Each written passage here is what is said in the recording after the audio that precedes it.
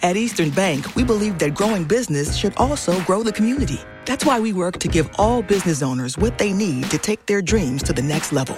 Our dedication to small businesses and communities has inspired us to create the Equity Alliance for Business program and become the #1 SBA lender in Massachusetts for 15 years running. We're proud to be here for all businesses, big and small. See the good we can do for you by visiting easternbank.com/business. This is what it sounds like. Member FDIC.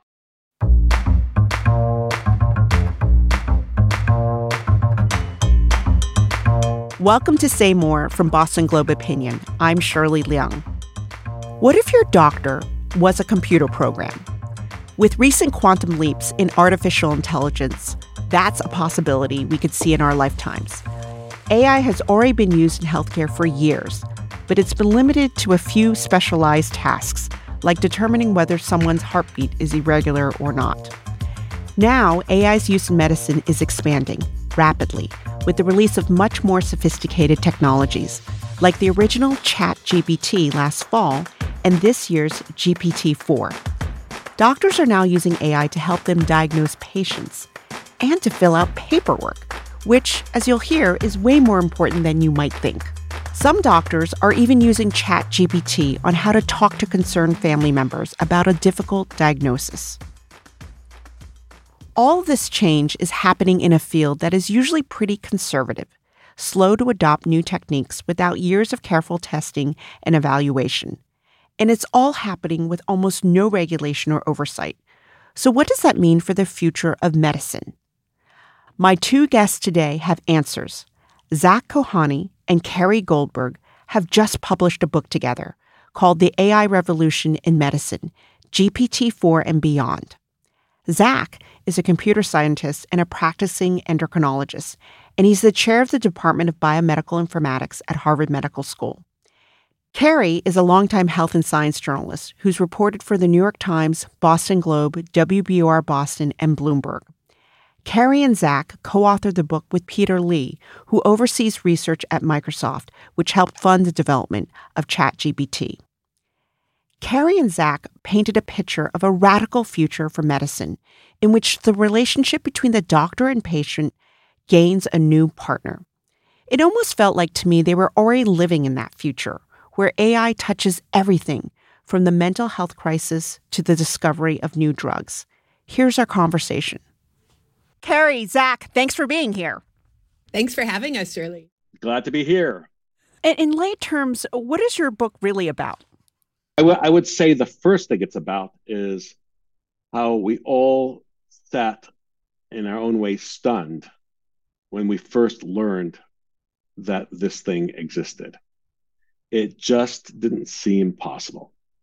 I would just add that it has been quite stunning to me to speak with a lot of very long-time AI experts in the course of writing this book and find that all of them were so shocked by how amazingly capable GPT-4 was that they were having physiological symptoms, like they were having trouble sleeping, they were having rapid heart rate, they were finding themselves shouting at their friends and neighbors to try to get them to understand how monumental a change this was. You both call this stunning. I mean, what makes it stunning? What do you mean that it's capable? Capable of what? All right, so contrast that with talk to Siri or talk to Alexa and try to have a conversation with them. Impossible.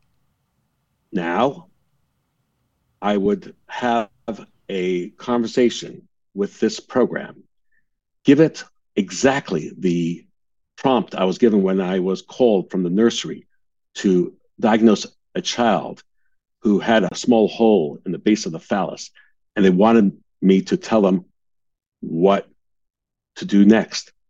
And so I asked a question of GPT-4, a program that has not been fine-tuned for medicine. It knows as much about medicine as it knows about anything else, which actually might be nothing. What it really knows, we know for sure, is what is the next word to say. What is the most next likely word to say? It knows a million words that you could say next, but which one is the most likely, the second most likely, and so on. And yet, this thing was having a fluid discussion with me about what imaging study to do next, what hormonal study to do next, what genetic disorder might be present, and even what to tell the parents. So this program that knows nothing about medicine was having this fluid conversation, not the stuttering pigeon talk conversation at best that you can have with Siri, but a fluid human conversation about expert performance that literally only dozens of doctors could do well. And Shirley, and then it nailed a diagnosis that basically affects 1 in 100,000 babies. And so I've known Zach for 20 years, and he's always been the person who would puncture scientific hype for me, like Human Genome Project, that'll be 10 or 15 years of nothing but bad news, But in this case, he had that experience of testing out GPT-4. And he called me at like 7 o'clock in the morning, just beside himself from, I think it was Penn Station, and said, you have to work on this book because I cannot believe what I have just experienced. That leads to what became then the framing motivation for the book, which is we thought it was incredibly important for society to have a conversation about what's going on.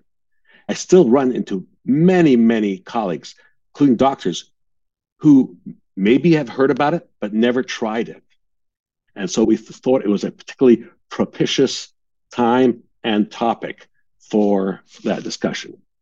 In the book, Zach, you talked about how GPT-4 is the most technological advance in your career that you've seen. When all is said and done, I mean, how will this generation of AI compare to other revolutions in medicine? Is it going to be bigger than antibiotics or vaccines or anesthesia? I do think that if used correctly and if the public does embrace it in the right way, it'll be such a leveler across class that I think it could have an impact just as large, at least, as those other blips. What do I mean by that? If it is the case that the advice you get, whether it is to actually proceed with that surgery, whether to take that drug, whether to get that screening test, the advice you get is as good as the person who is really highly connected with their hospital board and sits on their board. If your advice you get, even if you are in a rural setting, far away from a tertiary care center, that's going to lift all the boats across the United States and across the world in terms of improving the quality of care. I like to say, although it's a very bad old joke, I like to ask, what do you call the person who graduated at the bottom of their medical school class? And the answer is doctor. And what it means is if I could merely wave a wand and ensure that the bottom half of doctors performed as well as the top half, or the top 10%, without even developing new medicines, which GPT could also be very useful for. But if all you had was that would be truly transformative. I find it very disconcerting to hear Zach talk about the quality of doctors, but I take his word for it. I would make 2 other points. One is that half of humanity lacks access to decent healthcare. And one of the sort of more compelling visions that I've heard from people who work on GPT-4 is that you can imagine in, these many remote poor villages where people have no healthcare at all, but someone has a cell phone, they then have access to the world's entire store of medical information, and they just need a little bit of help connecting and filtering that access to be able to use it to improve their health. And the other point is coming back to the quality issue that Zach raised. One of my most interesting interviews was with Roy Perlis, who's a psychiatrist at Mass General Hospital who's worked on AI and mental health issues for a very long time. And he pointed out, we've been in such a devastating shortage of mental health providers for a long time, especially through the pandemic. He pointed out that, number one, there's that shortage. Number two, there's a real shortage of high quality therapists and other kinds of mental health providers. And you can imagine that you would train a large language model on an incredibly gifted therapist and then be able to spread that therapist to millions of people instead of subjecting them to some of the lower quality therapists that can actually sometimes do more harm than good. So there are just a multitude of avenues that you can imagine this being used for in ways that would benefit patients. There's a lot of questions about its accuracy, how risky at the moment it might be to rely on GPT for expertise. I mean, do we really want to outsource medical knowledge to a bot, even in remote rural areas? No. And one of the conclusions that we make in the book is that, at least for now, there really must always be a human in the loop. Always, always, always. There has to be a healthcare professional that can check what GPT-4 or other large language models tell people. But I would add that the work is progressing very quickly to start grappling with these hallucinations, which is the term that's used for these inaccuracies. For example, you can have one large language model check the work of the other large language model, and it will actually pick up the errors that the first one made and correct them. So I think that it's not unreasonable to expect that in the not too distant future, these models may well be accurate enough to be able to actually substitute for doctors. But the main thing that you hear right now is that, for example, AI is not going to replace radiologists, but radiologists who use AI are going to replace radiologists who don't. So it's a partnership, it's an augmentation of the healthcare staffers that we have now. Stay with me on hallucinations one more beat. I mean, why did these even happen right now? I mean, they're scary. Yes, they are. And it turns out there's a narrower boundary between hallucination and creativity than we've ever realized. It makes some scary mistakes. But I would like to point out that we always have to ask ourselves in any human endeavor, and particularly healthcare, how does this compare to what we have today? If you cannot get to a primary care provider, tell me if you're not going to do this. You're going to go to your web browser and Google it. And you may or may not get good information. You may or may not get the truth. Or you may talk to your neighbor and they may refer you to something that is extremely biased. And so I completely agree we have to keep the humans in the loop. We cannot trust this agent. But at the same time, I think we have to remember the real void of conversation and expertise that most patients live in. More of my conversation with Carrie Goldberg and Zach Kohani after this short break.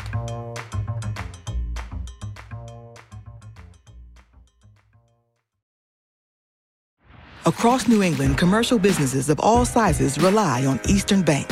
We help clients grow by being able to answer their larger loan needs and by offering innovative solutions, smart decision-making, and one-on-one relationships. From franchise financing to community development and asset-based lending, our knowledgeable and experienced commercial team deeply understands your business and the communities you serve. See how we can help you meet your business goals at easternbank.com/commercial. This is what it sounds like. Member FDIC. In late 2007, the remains of a young woman from the Casca Nation were discovered in the Yukon woods. I always think about, I want to know what really happened. So I travel north to try to understand what happened and who was involved. It's a pretty big risk to come forward with the information that I have. I'm David Ridgen, and this is Someone Knows Something, Season 8, The Angel Carlick Case. Available now. So I want to take a step back here. Zach, you've been working at the intersection of AI and healthcare long before it was cool, right? I think since the 80s. That's correct. So what are some ways AI was used in healthcare before GPT-4? So those of us who are unfortunately old enough to have been around can tell you that it was actually cool in the 1980s, that there was actually an AI hype that justifiably went away when its promises did not occur, mostly because we didn't have the data and our tools were insufficient. But nonetheless, there were some things that were done that are used routinely. So, for example, most ECGs or EKGs, which are done to look at your heart rhythm, are routinely read out and screened for abnormal rhythms. And most of the time, it's just a doctor quickly checking it to see if that electronic opinion is correct. And that's done routinely. Also, even before these large language models, it's really these large language models that's caused this quantum jump in performance. Even before these large language models came to be in genomics, having to look at anybody's genome, your genome, my genome, each have millions of variants, but only one or two may actually contribute to disease. So when a patient comes with an unknown diagnosis and has their genome evaluated, trying to figure out which variant, which mutation is the cause of the things that make this patient suffer, turns out to be an AI problem that cannot be done without computational resources. So those are tools that are already being used. And the big difference between what we're experiencing now with the large language models and these prior AI tools is the generality of these tools. You can speak to the same GPT-4 about genetic disorders, literally about Talmudic interpretations of the Torah portion of the week, and the best place to buy your groceries for certain kinds of quality fruit. That's the big difference.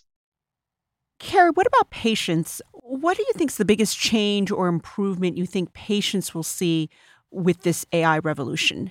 I think one of the most hopeful things about it is that it could really make being a healthcare provider much better, which would be really good for patients because it could reduce the burnout and the attrition that has been such a problem since actually even before the pandemic, but has gotten, onto steroids since the pandemic.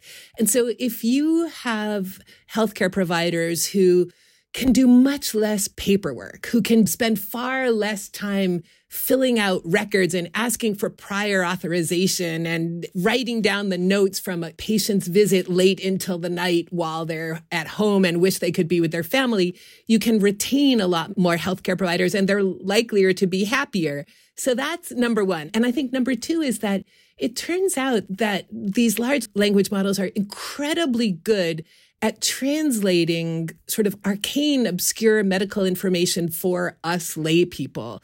And so, for example, we all get these explanations of benefits from our health insurance companies, and none of us understand at all what they say, right? But you can actually feed your explanation of benefits to GPT-4, and it will tell you in a few paragraphs what care you got and what that means. So there are examples like that, or even more importantly, if you're being discharged from the hospital and you have a bunch of different instructions, a large language model can help translate those instructions into language that's simple enough for you to be able to follow, or translate it into Portuguese or Chinese or Russian or any other language that you might need. So there's a lot of sort of patient interaction that they can do that will be very helpful.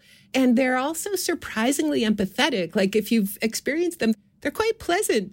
I can't believe I'm saying this, but I want to stay on the topic of paperwork. I was struck by how much of the book delved into paperwork. Talk a little bit more about why paperwork is important.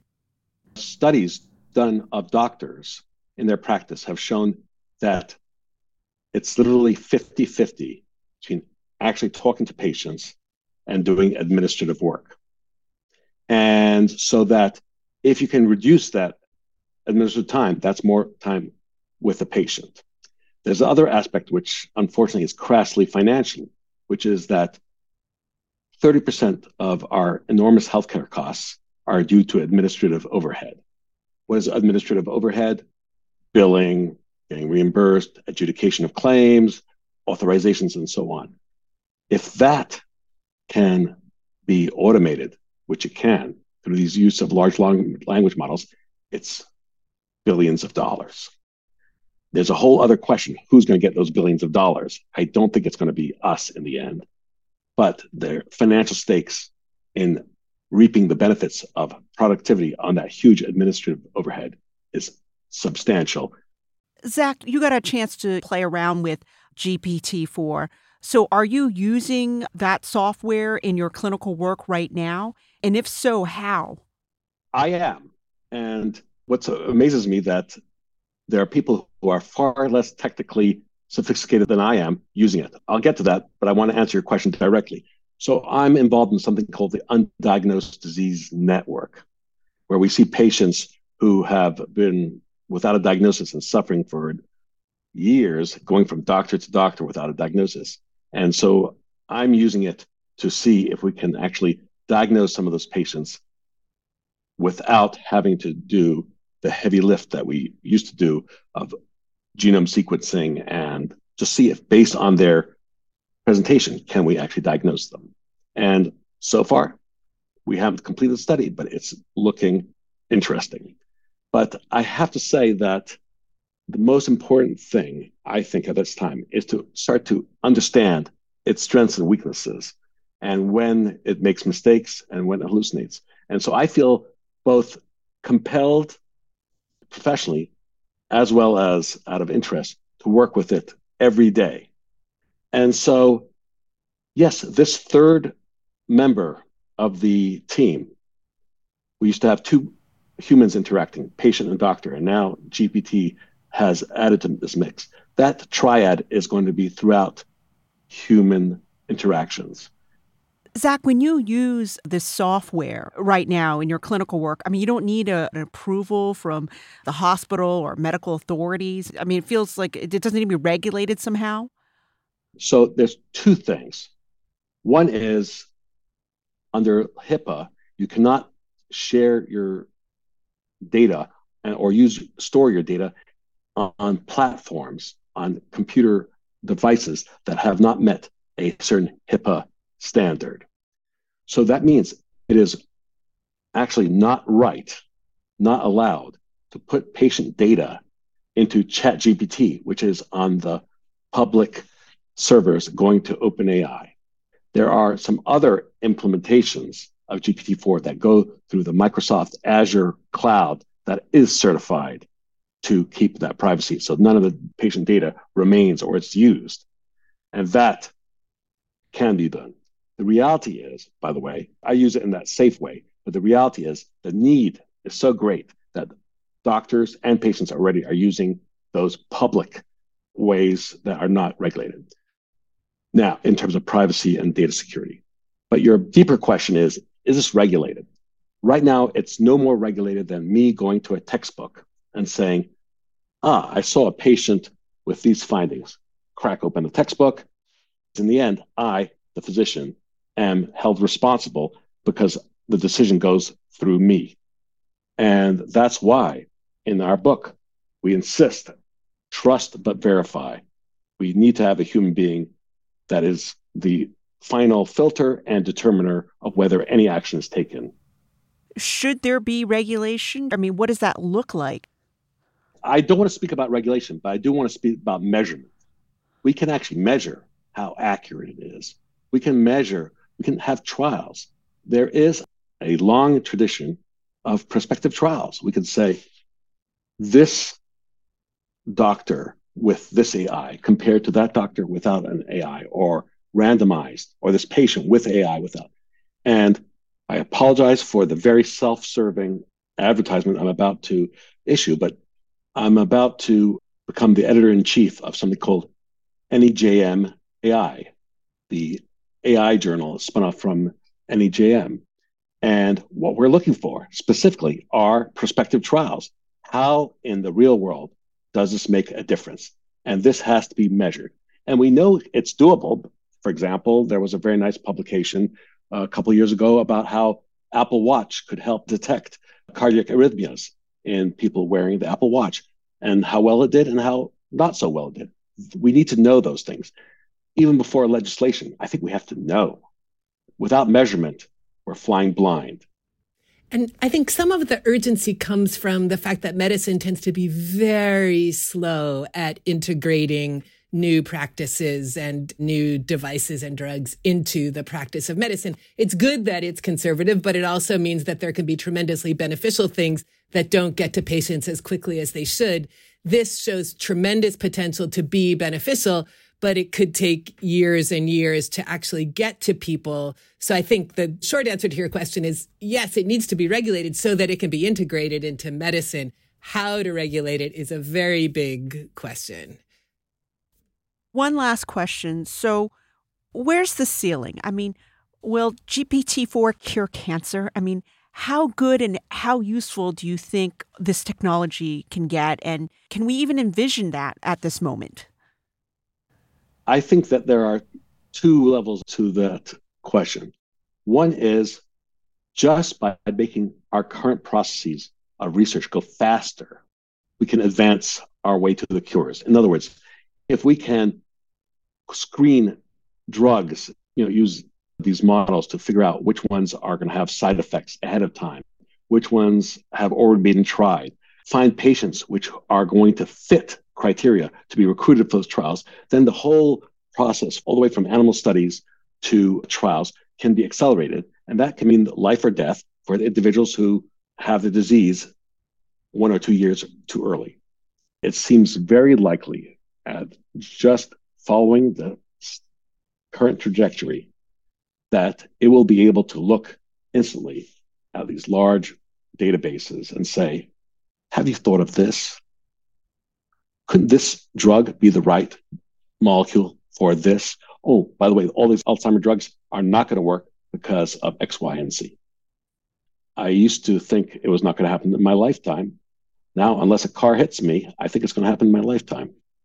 It does sound like years is the time frame that people are talking about for that. But who knows? We have a co-author on the book, Sebastian Bubeck, who's a very hardcore computer scientist. And he says GPT-4 has basically randomized the future. Like there's this great big fog, even just a year away, in terms of what the ceiling could be, as you asked, or what might be possible. And it actually reminds me, I covered the collapse of the Soviet Union. And I remember this sort of fog of war when we were feeling like, holy crap, I have no idea what happens even 1 week from now or 1 month from now. And that's kind of the feeling that I'm getting right now from the AI sphere. I mean, you probably hear people saying like, this could be the end of the world. This could be AIs that decide that humanity isn't good to have around and so they destroy all of us. Or you have the hype on the other side saying like, this could solve all the world's problems. And the answer is, geez, we just really do not know what to expect. But at least with medicine, we can say it seems like the potential benefits could be quite amazing and are worth pursuing with vigor.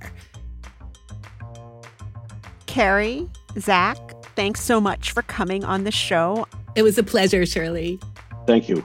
I'm so glad that Shirley the human was able to conduct this conversation. And maybe if it were a year from now, Shirley the bot will be conducting the conversation. Are we sure that it's Shirley the human? You're not sure. You're not sure. Absolutely. You're not sure. Say More is a production of the Boston Globe. Today's episode was produced by Daniel Ackerman with the help from Scott Hellman and Abby Kanina. Our editor is Jim Dow. Our engineer is Ariana Martinez. Our music is from APM Music. If you like the show, please leave a review and follow us on Apple Podcasts. Find us online at globe.com/opinion. I'm Shirley Leung. Thanks for listening.